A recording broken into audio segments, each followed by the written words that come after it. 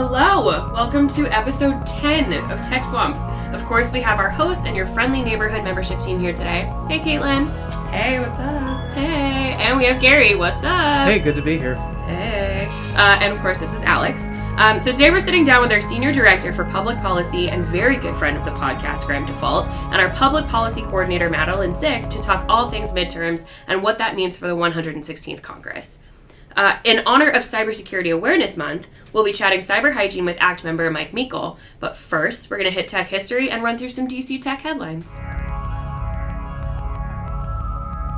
October 17th, 1990, IMDb launched. Colin Needham launched rec.arts.movies movie database, now known as Internet Movie Database, aka IMDb.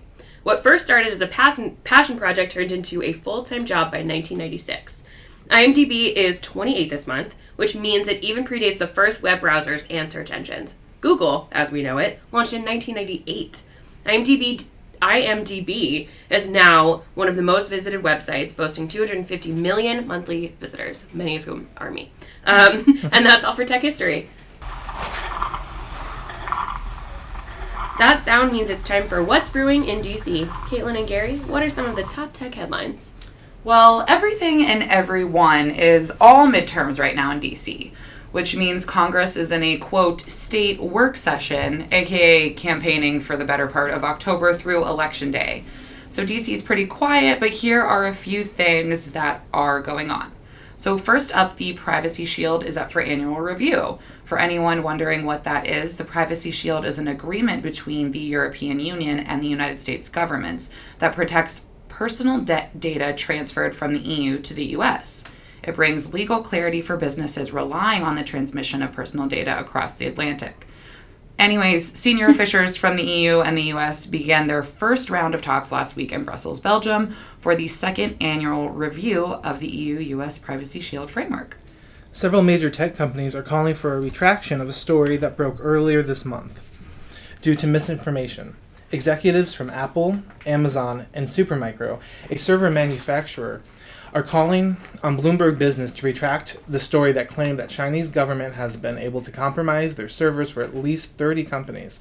Last week, Apple's Tim Cook sat down with BuzzFeed News to address the alleged hack, saying flat out, quote, "It did not happen." And speaking of retractions, Twitter may be retracting your tweets, but only if they violate the terms of service. This is part of a larger effort to clean up the platform from harassment and certain types of hate speech, while also being more transparent with users.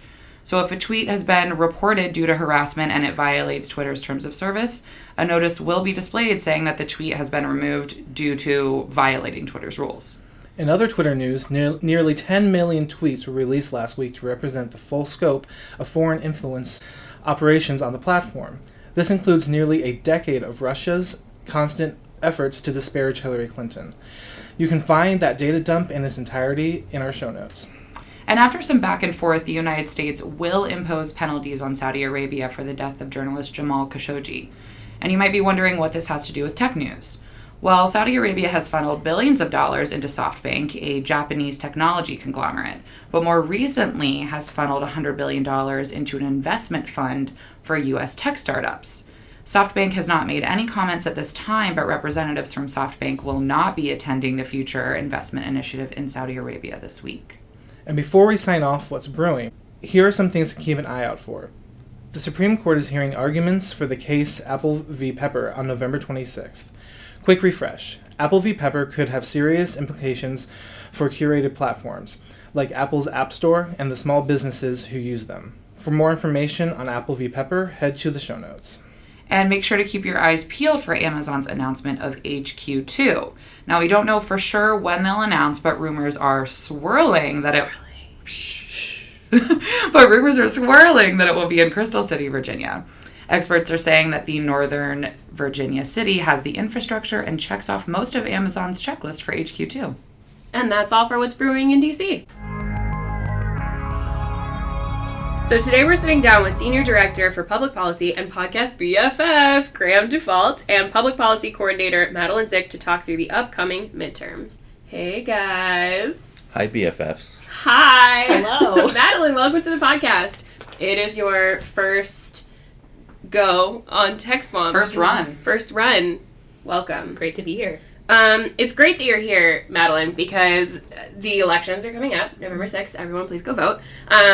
And here at the App Association, obviously, knowing what will happen, or at least being able to track what will happen, is very important to us and the work that we do. And you have really spearheaded this effort, and you have this mastermind, beautiful mind spreadsheet thing that we want to know all about. So, Madeline, tell us how you have been tracking the election. Yeah, so I've been looking at 153 different races. And so far we know that 45 of those races, we're definitely going to be seeing a new member of Congress. So 44 of which are going to be a new representative, one of which will be a senator from Utah. How many different publications? I have 4. So there's Real Clear Politics, Cook Political Report, Inside Elections, and Sabato's Crystal Ball. And you've combined That one's my all favorite. of them Yeah, and I've one combined, master spreadsheet. Yes, combined like those predictions into one spreadsheet to kind of get a feel of where everything's going to go, and like on that I have information on like who's running in each race, so each candidate, a little bit about themselves, and then we actually had Gary go in and add our relevant member companies for each one of these districts. So when these new members are elected and when they come into town that like second or third week of November, we can walk up to them and say hi, welcome to DC, but also Welcome to the swamp. Welcome to the swamp. But we know some things about you, but more importantly, we know we have a member company in your district, and we care about like these specific issues. And so does the member in your And so does- district. yeah. And this is somebody who is hiring in your district, which is importantly like Job talk about creation. that. Job creation. It's a big one. So you said that there are 45 for sure. Yeah. How many, if every incumbent loses, if there's a new member in every district, how many new members total could there be if the world was crazy? If you look at the whole House of Representatives is up for re-election, so you could see 435. That's wild. How many are on that spreadsheet? So between the representatives and the senators, we're tracking 153. Wow. We know 45 are going to happen for sure, and we're prepared for between 70 and 75. Okay. And can I ask, so the 45 that are going to happen for sure, is that like a combination of people retiring? Yes. Like, yeah, why, it's a combination why is of it for people sure? retiring or any the Other things that were things. happening Got it. earlier this year. Got it. Yeah. So they're essentially open seats at this point. Okay. And then the big retirement resignation is Speaker of the House Paul Ryan. So no matter what, we're going to see a new Speaker of the House. Yes, yeah. April 11th, 2018 was a significant day in my life because that is when Paul Ryan stepped down. That's a day. It was a day. So, Graham, ostensibly with this election, things will change in some way. Yeah, Probably. absolutely.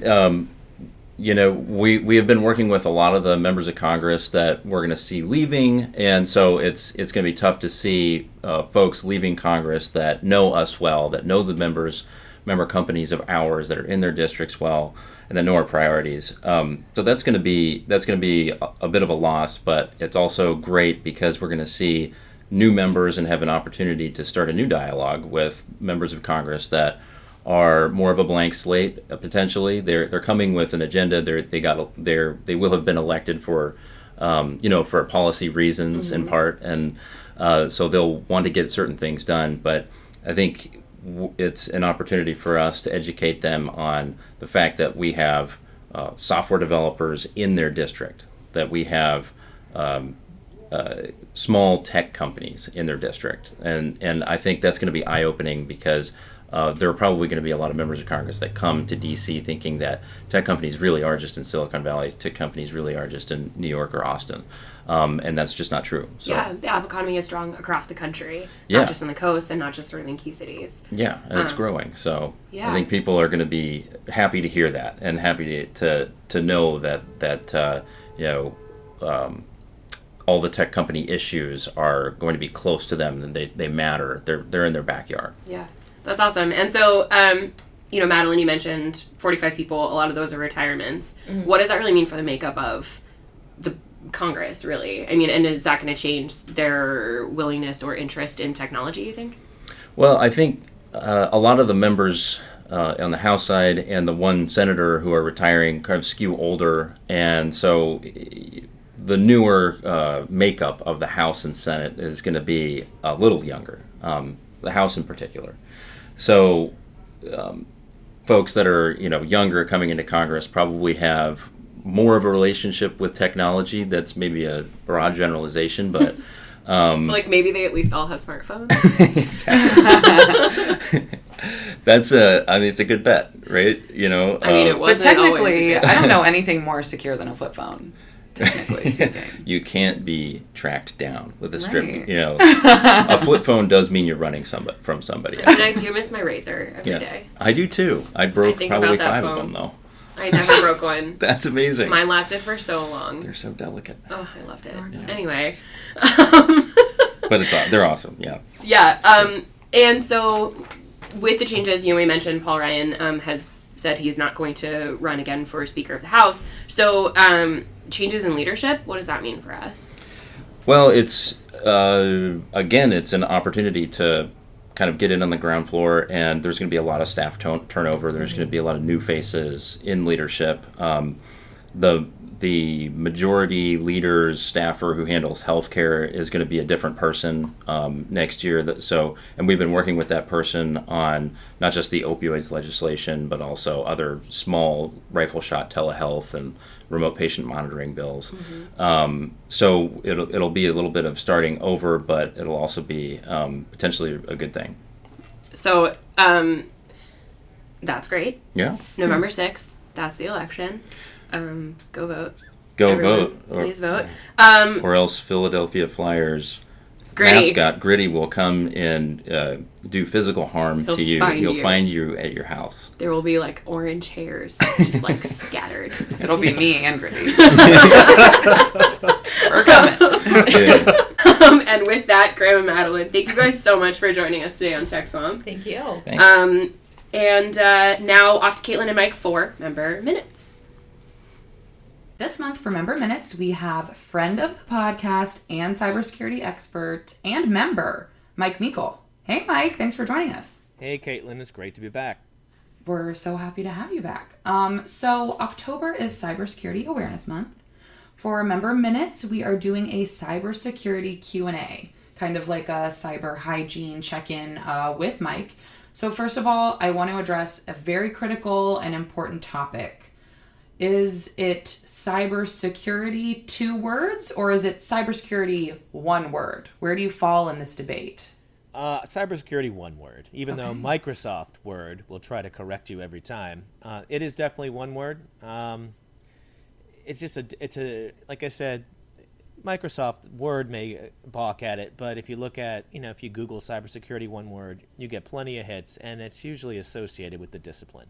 I agree, and I'm happy that we can see eye to eye on that very important aspect of cybersecurity. It is important. It is very important. So let's get into it. What is the number one thing that you think the average user of the internet can do to be more cyber secure and practice better cyber hygiene? I think the biggest thing that a user can do to be more secure is be cautious about what you click on. If you receive a suspicious email, please don't click on the links that are in the email. Don't open the document. If you're on a website and you're kind of unsure about its provenance, please don't click on the links on the website or click on any of the advertisements. It's just kind of having that general awareness of where you are. It's sort of like you're in a neighborhood you're not sure of, and someone comes up to you and says, "Hey, can I have your wallet?" Are you just going to go, "Yeah, sure, buddy," and then give him your wallet? You're going to go, "No." Once again, you have to have sort of that real life cautiousness that within your own cyber life online. You do not want to kind of be trusting of everything you see. So be very cautious about what you click on. And you mentioned email. Like these phishing attacks, these malicious links that are sent can appear to be sent from your contacts, correct? Oh, that's very true. And you want to make sure that when you look at an email, especially if it's somebody you don't know and it has an attachment, you're not going to receive, 9 times out of 10, you're not going to receive anything important from an institution that you should be concerned about through email. And if you do have a question, always call them up on the phone. I mean, I know some folks have difficulty with the phone, but I mean, you really need to use the phone and call them up. Is this legit? Just ask them that question. Another thing is, if you take a look, you can always look at the email address that it's coming from. And if it's like a 32-character email address that looks like a word salad, chances are it's not from anybody you want to associate with in regards to, it's probably a compromised address, especially if it's from a domain that doesn't match. Like if Nations Bank or somebody is sending you, or SunTrust is sending you something about your account that you're supposed to click on, and it's coming from, say a Russian domain, chances are it's more likely than not a phishing email. So other than phishing, which, we just talked about being the number one thing people can do is just don't click any suspicious, malicious links. Earlier this week, we were kind of emailing back and forth about the segment, and I had happened upon a quiz from the Pew Research Center. And this is a quiz from, I think 2016, but the questions, I think, are still relevant now. Very relevant. So Pew polled over 1,000 U.S. adults about basic cybersecurity knowledge. And there were a few of the questions. So at the end of the quiz, it shows you kind of where you sit and compare with other adults and shows you what their responses were. And there were two questions in particular that I was kind of surprised at, which I probably shouldn't be. But one of the questions was about two-factor authentication, and it basically gave you 4 options. Identify which of these is two-factor authentication. 22% of respondents answered incorrectly, and 26% weren't sure. So for that, 49% of the population, or no, 48, something like that. Yeah, you're close enough. I do math. I know it. Can you talk about what two-factor authentication is and why people should use it? Well, two-factor authentication usually is kind of simply explained as like something like a password, and then something you have, like a token. And that's pretty old school. Like back in the day, you'd have like a token with a constantly changing key you could type into a system to use with your password to access it. These days, primarily it's done through your cell phone. Usually have you download an application onto your cell phone, and it provides a code that you use in conjunction with your password to access sensitive systems, such as your corporate network if you're logging on to a VPN, virtual private network, from say a coffee shop, or if you're internally and accessing critical information that requires additional authentication and additional security control. And that's what two-factor authentication is. It's not just, hey, I have a password that is probably easily hackable. I have 2 means to verify my identity.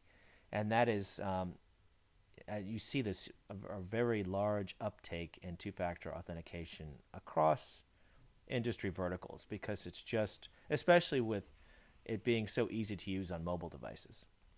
Right. So some websites that use two-factor authentication that I'm a frequent user of, like Twitter and Instagram. Right. These are things that pretty much everyone uses. I'm not a Facebook user. I'm not on Facebook, but I imagine that Facebook also has a two-factor authentication. Yes, and of course Google does. For Gmail, most even if you're on the if you're into the gaming side of things, some of the major gaming platforms as well have two-factor authentication. Anything where data of value can be stolen, that's a lot of times they have implemented a two-factor authentication solution. Right. So another question from the quiz was about GPS. Turning off the GPS function on your smartphone prevents any tracking of your phone's location. And it was a true or false. Only 10% of respondents answered correctly, which also blew my mind. Probably it shouldn't have, but it's really crazy to me that only 10% of people, answered correctly with this question. So for the people who answered incorrectly, what else can be used to track a user if they turn GPS off and think that they're safe?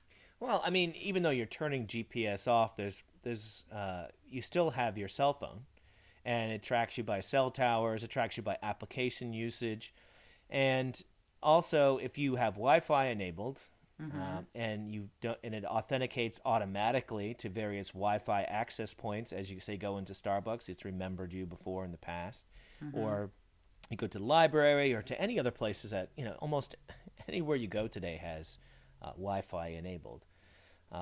And if you have it set up where it'll just grab an IP address as soon as you walk in the door, then you're easily trackable. Even when you do payment through your phone, it knows exactly where you've been. So one of the biggest issues that's come out of the whole, the Facebook hack and other large technology platform hacks that we've seen over the past year and a half, 2 years, is that they are pulling constant streams of data off of your mobile device and, of course, whatever computer you're using, whatever laptop or maybe old school desktop. But they know where you are based on application usage. Even if you think you're being clever, it just it doesn't work that way, unfortunately. Okay, so I think this conversation kind of also lends itself another common misconception when it comes to cybersecurity. The whole notion of using the private browser, that keeps everything hidden and no one knows, what you're doing on your phone or on your device if you are using the private browser, which the private browser, for all of you who are not familiar, is just like the darker browser that might pop up on like Safari or your incognito browser on like your Google Chrome. Right. So can you talk a little bit about what the private browser actually does in comparison to what people think that it does? Well, the private browser normally disables a lot of the collection of cookies and other metadata that a website will normally track to serve up advertising customized for you. It'll also turn off automatic logins, etc. But it's not shielding you from the companies that provide you that browser. They know exactly what you're doing and when you're doing it. It's just many times it's just a way to shield you from third parties seeing exactly what you're doing. But it's a very bare minimum cover. It looks more impressive than it is. But what's interesting is that there was a recent article out there about Google Chrome and how much information they collect on you via your browsing history, no matter what mode you're in. And it's quite astonishing.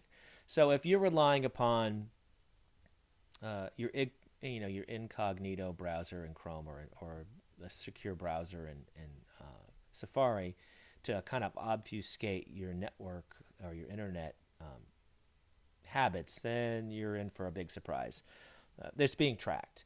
The only way you can kind of get around that is start using like an onion router like Tor, a browser that obfuscates network traffic entirely and routes you through dozens of hops on the internet. So it does actually cover your tracks. But most people are not going to take that level of care in their browsing, trying to obfuscate their browser. Right. So one more thing that users of the interwebs can do, we spoke about earlier, was updating their devices. That's right. I feel like I am guilty of the update later, update later, update later. Right. But why should I not update later? Well, I mean, there's some folks who are more familiar with technology have kind of pushed back updating their devices because in the past, both Apple and Microsoft and Android have caused more problems than they've fixed with their updates, although they've gotten much better. However, with the way security vulnerabilities kind of metastasize across technology platforms, it is far more urgent now to keep updating your device when one is pushed out there. What it does is it'll, like on the Microsoft side, they actually have, especially if you're using, say, older Windows platform, or if you're using Windows 10 Home, they force you to update. There's no way to delay it. That's a big change from their previous iterations. But right now, companies are trying to manage the massive threat and attack surface that they have. So mobile devices is a big target for threat actors. So they really need, the companies that provide you these services, these devices, are just trying to reduce the risk that their endpoints are going to be responsible for, or be part of another botnet, or they're going to be open to Bitcoin mining malware. So it is, and also as a user, you have to realize that this, as they push updates to your endpoint, it's protecting you by hopefully layering a new layer of software code onto your device that will be more resistant to the latest threats that are out in the wild. Right. Well, Mike, thank you so much for joining us again on Tech Swamp to educate the masses in honor of Cybersecurity Awareness Month.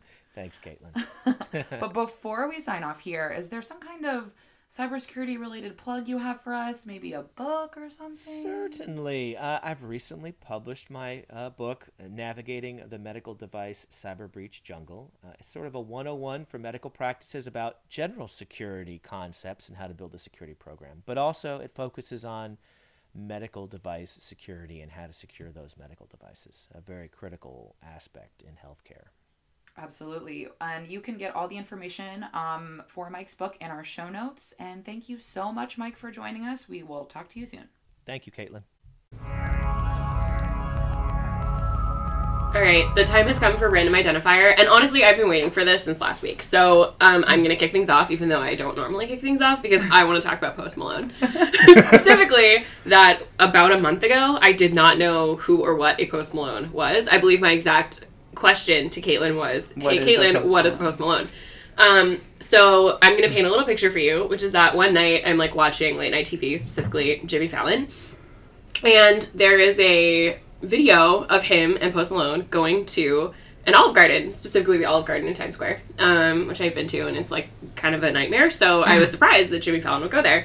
Anyway, and he's there with Post Malone, and it was maybe one of the like most delightful segments of late night TV I have watched in a very long time. And so of course I fell into, like a YouTube wormhole, as people are known to do, yes. I think.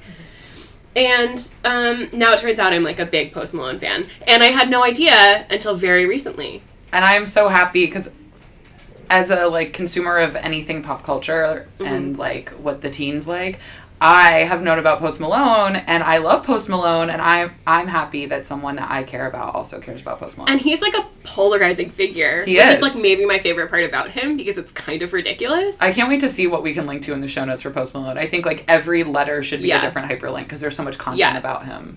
One of the ones that I have now read since I've become, like a super late... A stan, is someone on BuzzFeed like went through and read a bunch of his tweets. And they are just, like, maybe the most delightful things I've read in just, like, an age and a day. And I just am gonna, like, formally say this, but, like, he has some bops.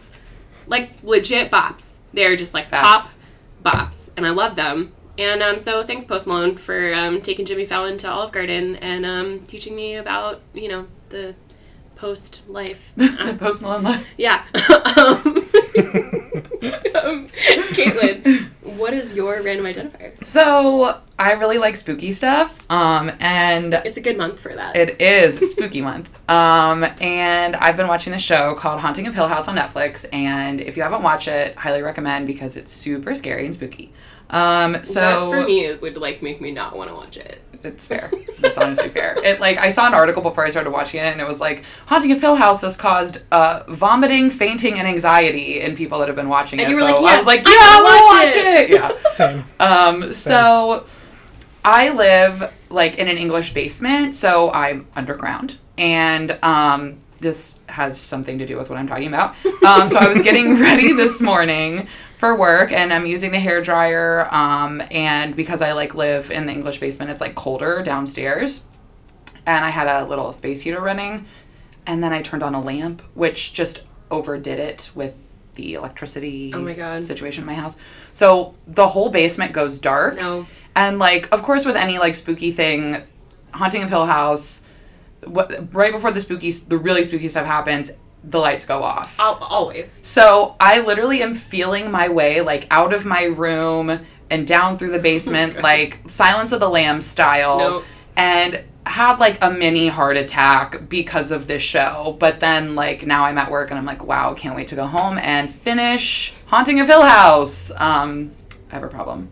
But basically, everyone watch Haunting of Hill House. Do not overdo the electricity and make your house Yeah, be careful. Don't accidentally turn off all the lights in the area. Don't in which... spook yourself. Good tip. Great tip. Gary, tell us what's going on.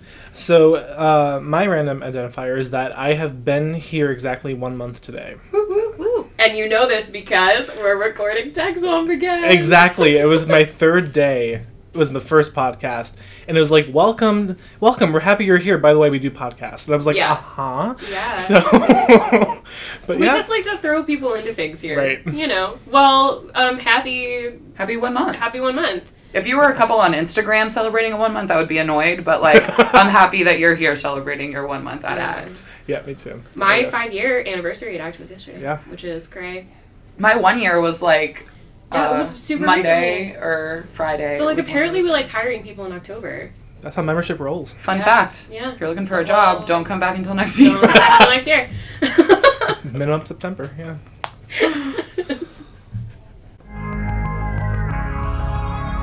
Okay, guys, that's it for Tech Swamp. If you heard anything on here that piqued your interest, head over to our website and make your way to the podcast section. We'll have notes on today's episode that include links to all the good stuff.